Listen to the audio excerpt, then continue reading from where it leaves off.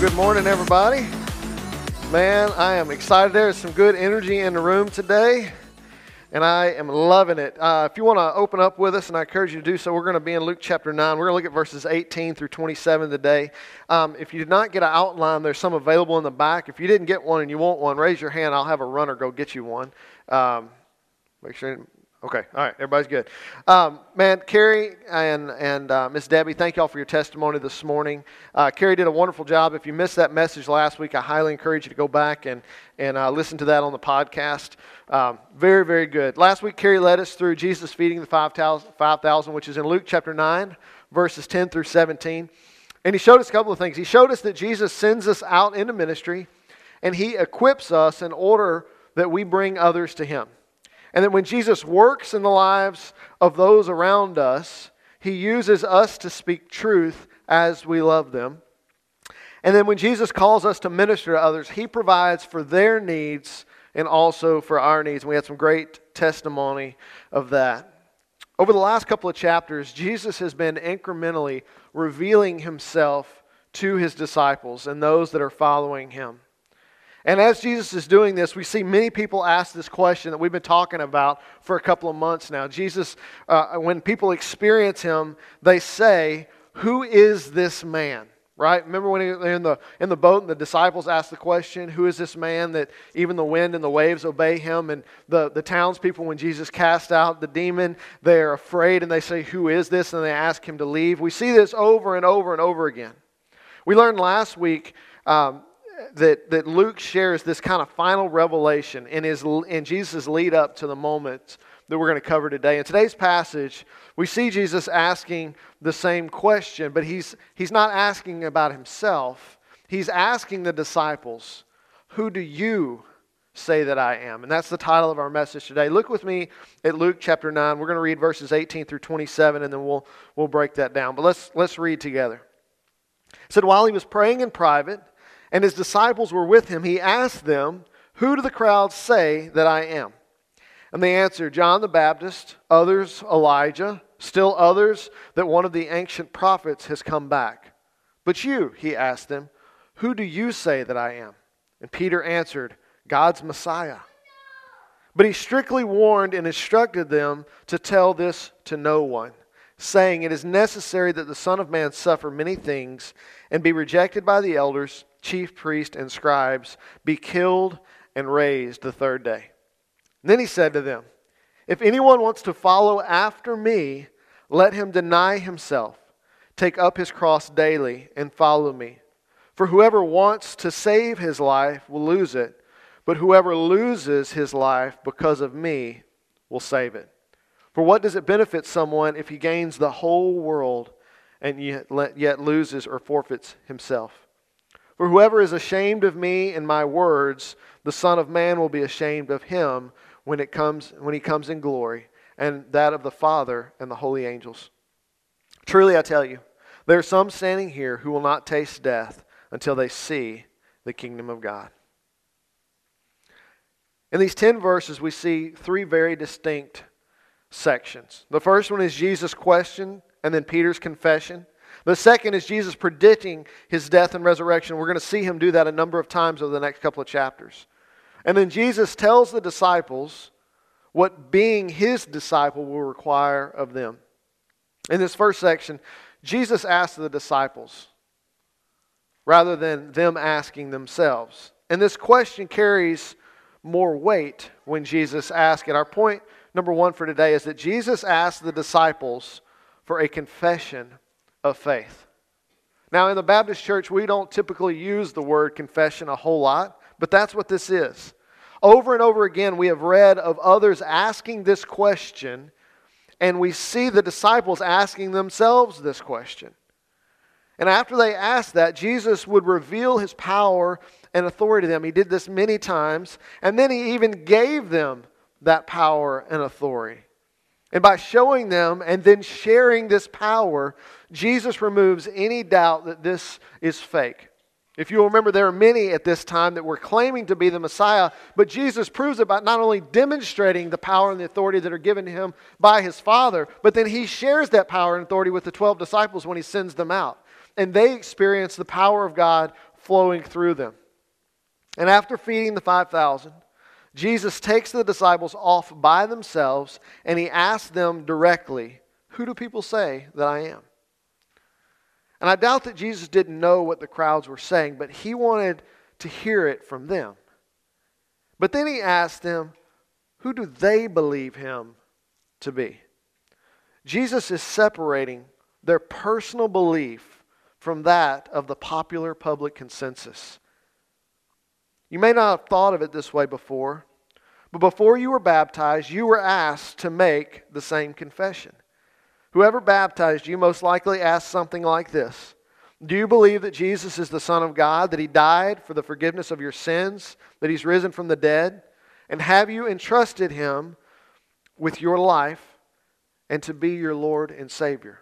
And if you said yes to that upon your baptism, that is your confession. These questions are asked to reveal or for you to testify your personal belief about Jesus. And that's what's happening in this first section. Is Jesus is saying, who do you believe that I am? It's easy to stand in a crowd of many and say, we believe the same things. It is a very different thing to stand alone, apart from the crowd, and say, this is what I believe about who Jesus is. Jesus is asking them personally, what do you believe about me? If you read A.W. Tozer's devotional, there's one that's posted by cmalliance.com. I read that one regularly, and if you've ever read it, you've probably noticed when you scroll to the bottom of the page, there's a quote by A.W. Tozer, and it says, what I believe about God is the most important thing about me. What we believe is so important because it determines how we operate.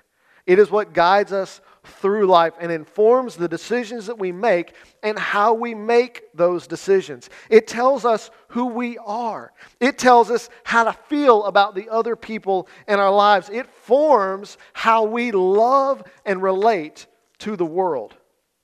Jesus asked the disciples this question. He asked them because he wants to know where they stand with him. How have these things that they've experienced, all of this power that they've seen, how has that formed their idea of who Jesus is in their minds? And why is this important? It's important because what they believe about Jesus is what they are going to share with the people that they encounter. Jesus is asking them to articulate in their own words what they believe. In church, if we're honest with ourselves, that is often a difficult thing to do, to articulate in our own words what we believe. But I want you to know that if you've ever struggled with that, you are not alone. To explain what you believe about God is daunting because of the immensity of what God has done throughout history on our behalf. Amen? God has done incredible works. And so for someone to say, what do you believe about God? It's almost as if you were saying, where do I even begin? The church developed a tool during the 2nd century AD to help people do exactly that, okay? They wrote the very first creed. If you don't know what a creed is, if you didn't grow up in a liturgical setting like I did, it's defined this way. A creed is a concise, formal, and authorized statement of important points of Christian doctrine. The classical instances being the Apostles' Creed or the Nicene Creed. The oldest recorded version of the Christian creed is called the Old Roman Creed, and it was written in the 2nd century, and it reads in this way. It'll be up on the screen, or I think it's in your handout. It says, I believe in God the Father Almighty, and in Christ Jesus, his only Son, our Lord, who was born from the Holy Spirit and the Virgin Mary, who under Pontius Pilate was crucified and buried, and on the 3rd day he rose from the dead, ascended into heaven, sits at the right hand of the Father, whence he will come to judge the living and the dead. And I believe in the Holy Spirit, the Holy Church, the remission of sins, the resurrection of flesh, and life everlasting. Like I said, if you grew up in a liturgical denomination like I did, this probably sounds and feels very familiar to you. When I was going through this section last week while I was on a retreat, as I read through this, immediately this creed came to mind. It was something that I used to be very familiar with and I could recite without having to read it because I grew up in that kind of a setting. And I thought, man, what an incredible tool that a lot of people miss out on, to be able to just memorize something that says, this is all that I believe about God. These are the things that God has done for me and for us. This creed was written to help the church articulate to themselves and to others what they believed about God, about Jesus and about the Holy Spirit, the church, our standing with God, and what will happen when we die.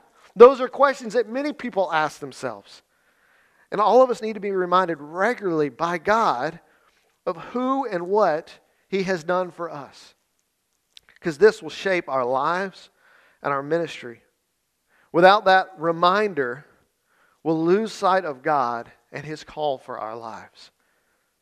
Jesus asked the disciples this question, and He did it to formalize their relationship. In our day, we might say He was making it Facebook official, right? He's saying, who do you say that I am? Let's formalize this. What are we? The same is true when we make our confession before the church, whether you come down to the altar or you do it at the baptism. But when we lose sight of what we believe about God and the relationship He's given His life to provide, we lose the very foundation of our faith. I've got a quick video, a TikTok that I saw this week from David Platt, who kind of warns about that. I want us to watch this together.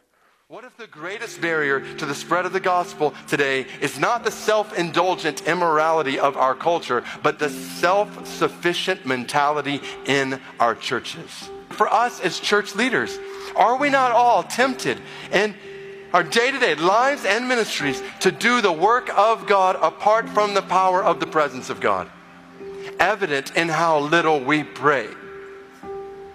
Let's be honest with each other, brothers and sisters. We have created a whole host of means and methods for doing ministry today that we can carry on with little, if any, help at all from the Holy Spirit.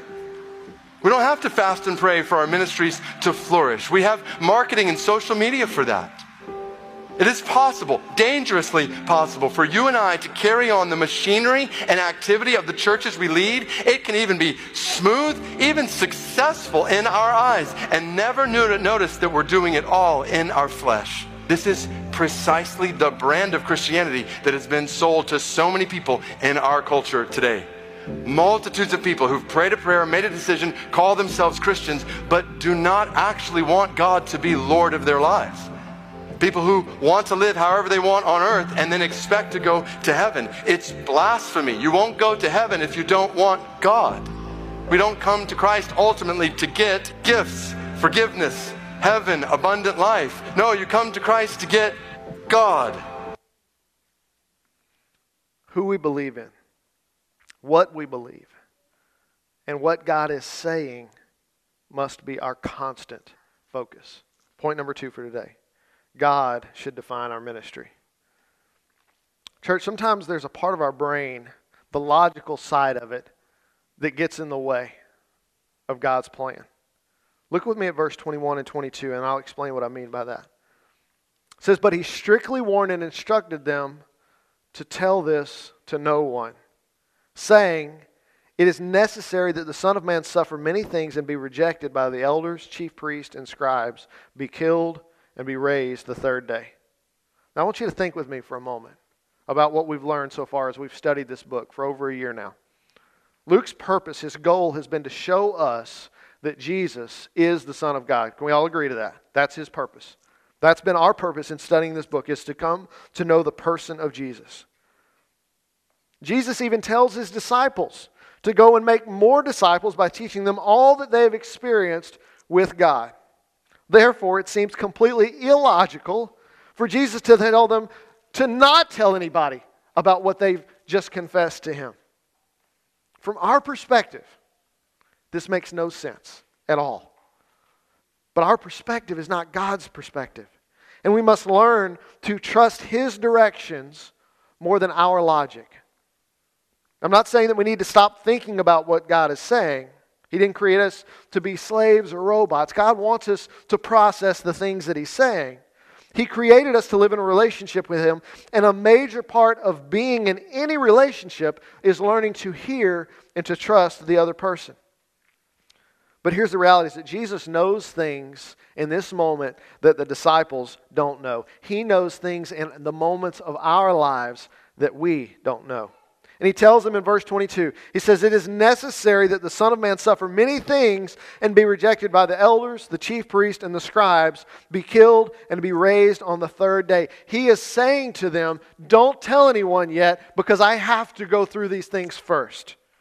One of my commentaries that I read this week said the Jewish people saw Jesus primarily as a healer and a potential deliverer. If the apostles began to preach that He was indeed the Messiah, it might cause a popular uprising against Rome. Jesus did not come to start a Roman revolution. That is not why He was there. He came to restore the relationship between God and His people. Let's look back at verse 18. I want you to notice something about Jesus' behavior. What does that passage say that He's doing before asking for the disciples' confessions? It says, while He was praying in private, and His disciples were with Him. He's praying. Jesus is not out there making these decisions on His own.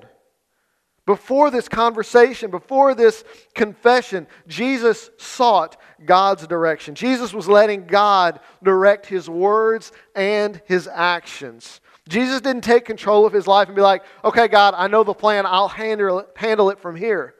He abided in His Father. He did the things that His Father said to do, and He knew what His Father wanted to do because He spent time with the Father. Church, we must take our cue for our lives and for our ministry from what Jesus does. If we don't, we are adding to the culture that David Platt was just warning us about.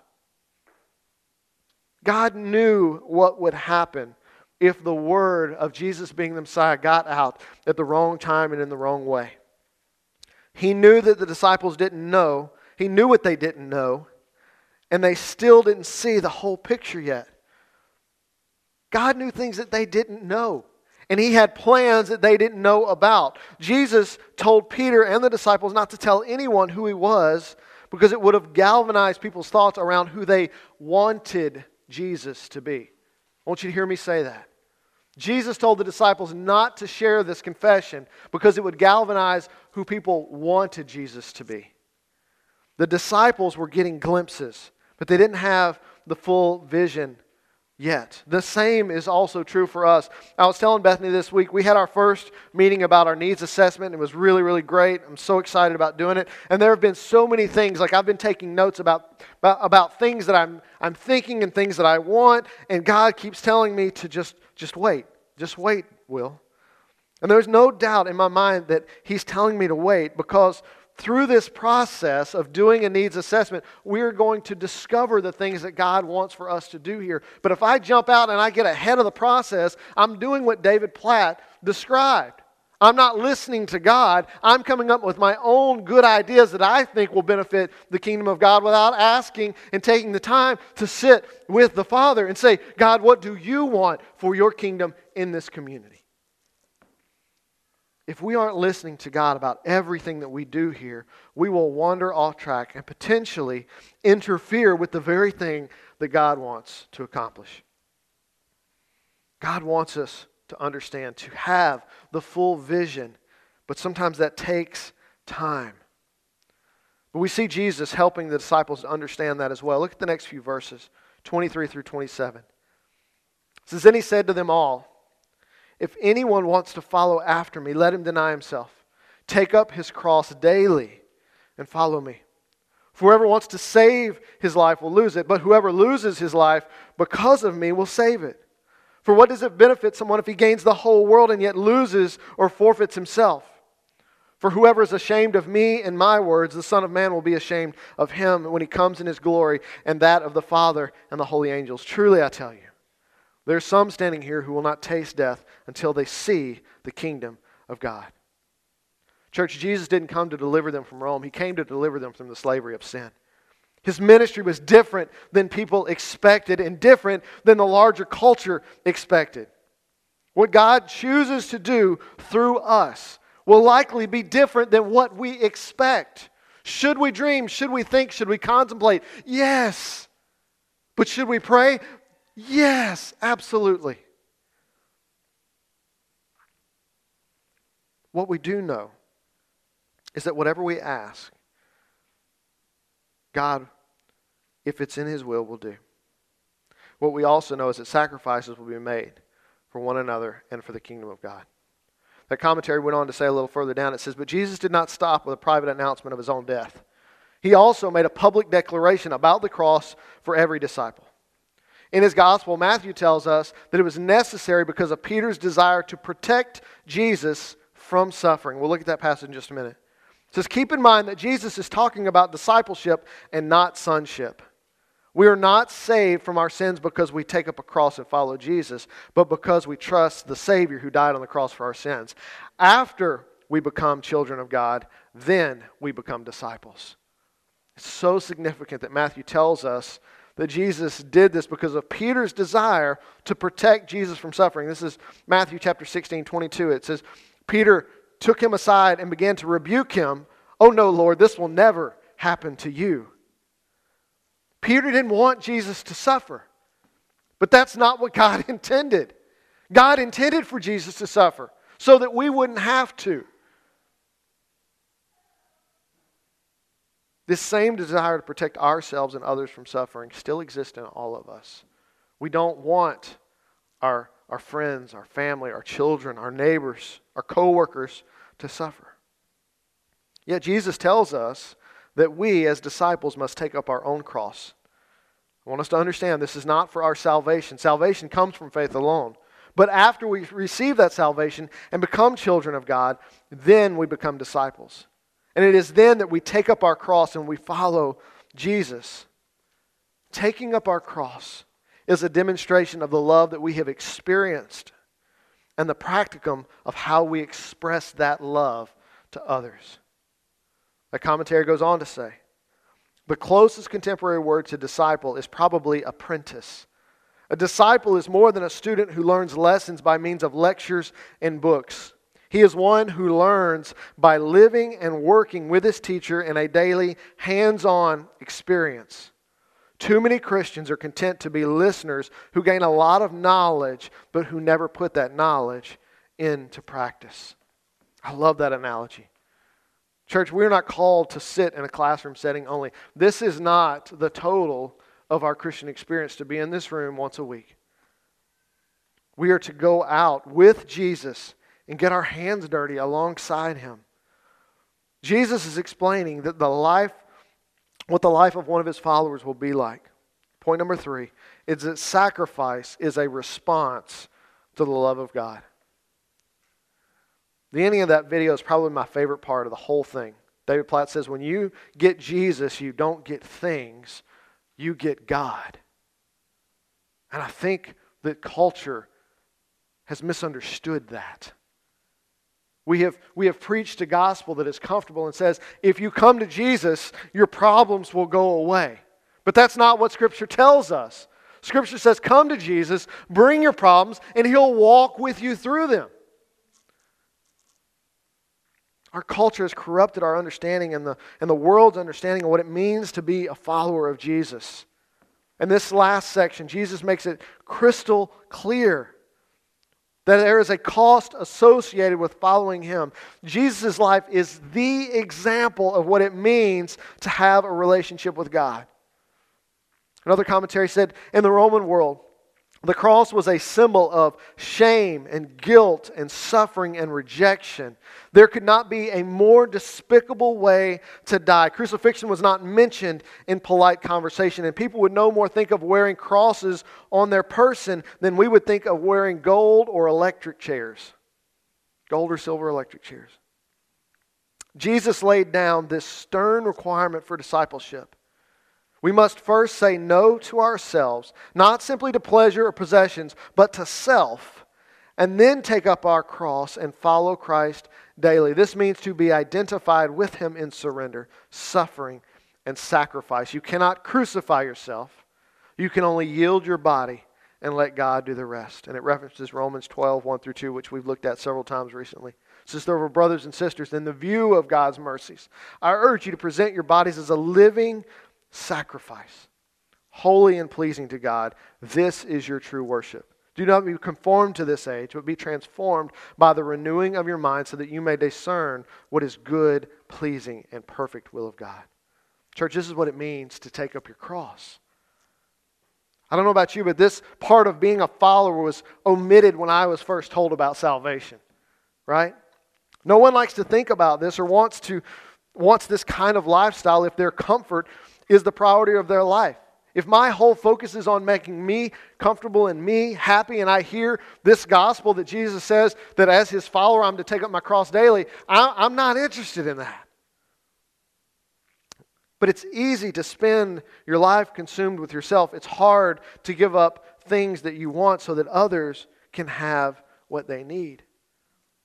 I've shared with you guys recently, a good friend of mine was diagnosed with cancer, and he's in Houston now. And I have been praying and asking him, what are some practical things that I can do for you because he's so far away? And he's given me a couple of little things. But this week, JJ and Myra were going to Houston, the pastors at PDC, and they called me and said, hey, where's he staying at? And I did a very simple thing. I coordinated them getting with Ben's wife, and JJ and Myra surprised Ben yesterday, and Ben sent me this super sweet text. It was like, thank you so much. These people are the salt of the earth, and we know that to be true of them. And he said, I cannot express with words how much it meant. Church, that's what happens when we take up our cross. Now, my role in that was very, very simple. I sent some text messages. But even something that simple can revolutionize somebody's life. He said, they have made my week. He went through chemo this week. A whole week of it. And if just a person sending a few text messages or someone going out of their way while they're on a business trip to just stop and say, hello, I love you, I'm praying for you. How much more will it mean when they see us laying down our lives for them? Have you ever held slime before? You know what I'm talking about, like Nickelodeon slime? Yeah, I got a lot of kids in here going, Parents, you hate slime, don't you? What happens? Amen. What happens when you squeeze slime really hard? It goes. Do you hang on to it? Nope. It goes everywhere, right? This is a great mental picture of what it means to try to hold on to your life. When we try to grasp our lives and say, "This is mine," Scripture tells us that we lose it. It slips right through our fingers. Verse 24, Luke chapter 9, it says, for whoever wants to save his life will lose it. But whoever loses his life because of mine will save it. If we're trying really hard to have the quote-unquote perfect life, not only are we wasting our time, church, we are wasting our very lives. As you get older, I know I'm not the oldest in this room, but I'm certainly not the youngest. My dad told me when I was a kid, you know, like when Christmas was coming or your birthday and it seemed like it was a million years away, even if it was only a couple of weeks. He said, son, just wait. Time's going to move faster and faster as you get older. We got some testimony down here this morning. I'm 40, right? And time seems like it is zooming by. I'm scared of what it's going to look like when I'm 60. What I've discovered in my short life is how short life is that we think about the things that we want to accomplish, what I want my retirement to look like, what I want my kids' lives to look like. Things that are important, they're good things. But if our focus is on anything other than Jesus, we are going to stand before Him one day and think, oh my God, I've wasted it. I had so much time and I wasted it. There is much at stake for those of us who have decided to be followers of Jesus. As Carrie shared last week, Jesus came to turn the world upside down. Jesus gave us His literal life. He laid down for us so that our relationship with God could be restored. And for us to do anything other than pursue that, it's blasphemy. Our only loving response is to return that love and then to be willing to give our lives so that others can also know that love. And just to be clear, this is not an easy ask, right? The disciples struggled with this. Peter, the one who makes this public confession on behalf of the other 11 who were standing there, later denies Jesus because he was fearful for his own life. Jesus is telling them up front what it will cost to follow him. Jesus is telling us up front what it will cost to follow him.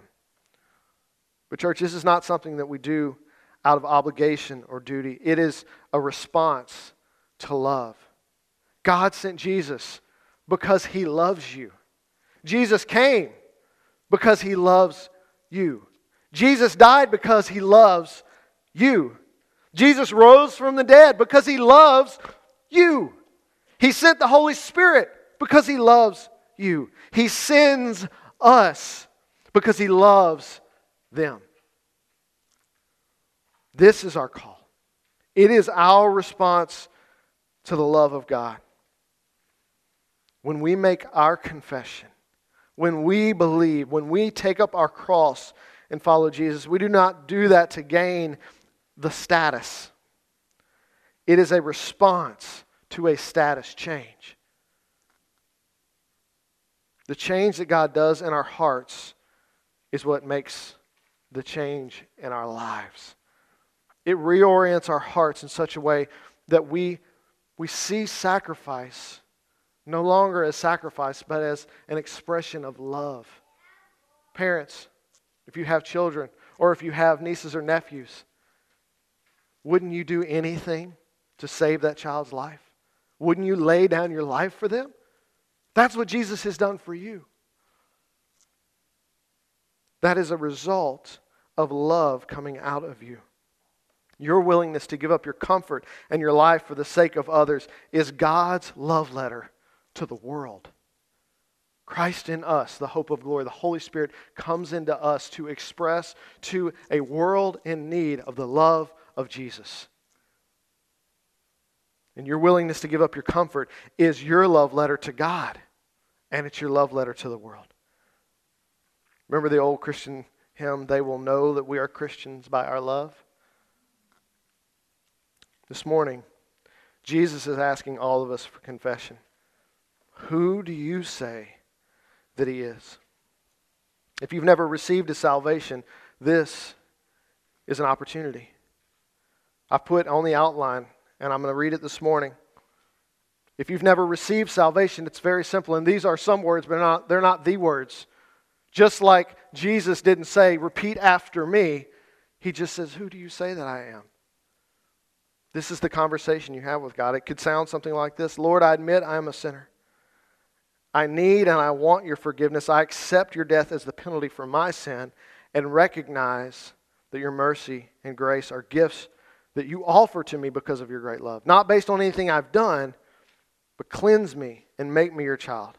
By faith, I receive you into my heart as the Son of God, the Savior and the Lord of my life. From now on, help me live for you, with you in control. In your precious name, amen." If you are saved, if you have prayed this prayer before, this is also an opportunity for confession. To confess maybe your failure to yield your total self and to ask for forgiveness. What we know to be true, and Scripture testifies, is that God is always faithful to forgive. That is why He sent His Son. To say that no matter where you are or what you've done, I love you. I want more for you. As we close in worship this morning, the band can go ahead and come up. I want us to take this opportunity to make your own personal confession. You know your hearts, you know your lives. And the Holy Spirit's probably pointed out areas where you've not followed through the way you want to, or the way that He wants you to. Take this moment, this opportunity right now to have a conversation with God as we close in worship. Let this be your confession. Yield to God's plan. Let Him define your life's ministry. And then let Him prepare your heart to take up your cross. Let's pray. Father, I ask that you would speak into each of our hearts this morning. Lord, that as we close out in these final songs, Father, that your Spirit would reveal to us if we've made that confession for ourselves. Father, if there are those in this room who've not yet received salvation, I ask that your Holy Spirit would burn in their hearts, that they would know that without a doubt, that they need you, Father. God, those of us that are in this room that have given our lives to you, Father, we have asked for you to be the Lord of our life, but we've not living in that way. Father, I ask that you would point out to us the areas of our lives where you are calling us to walk in obedience to you.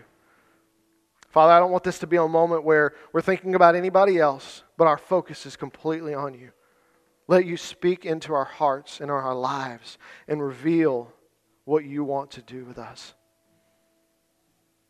Jesus, we come to you together as a corporate body. Holy Spirit, speak to each of our hearts.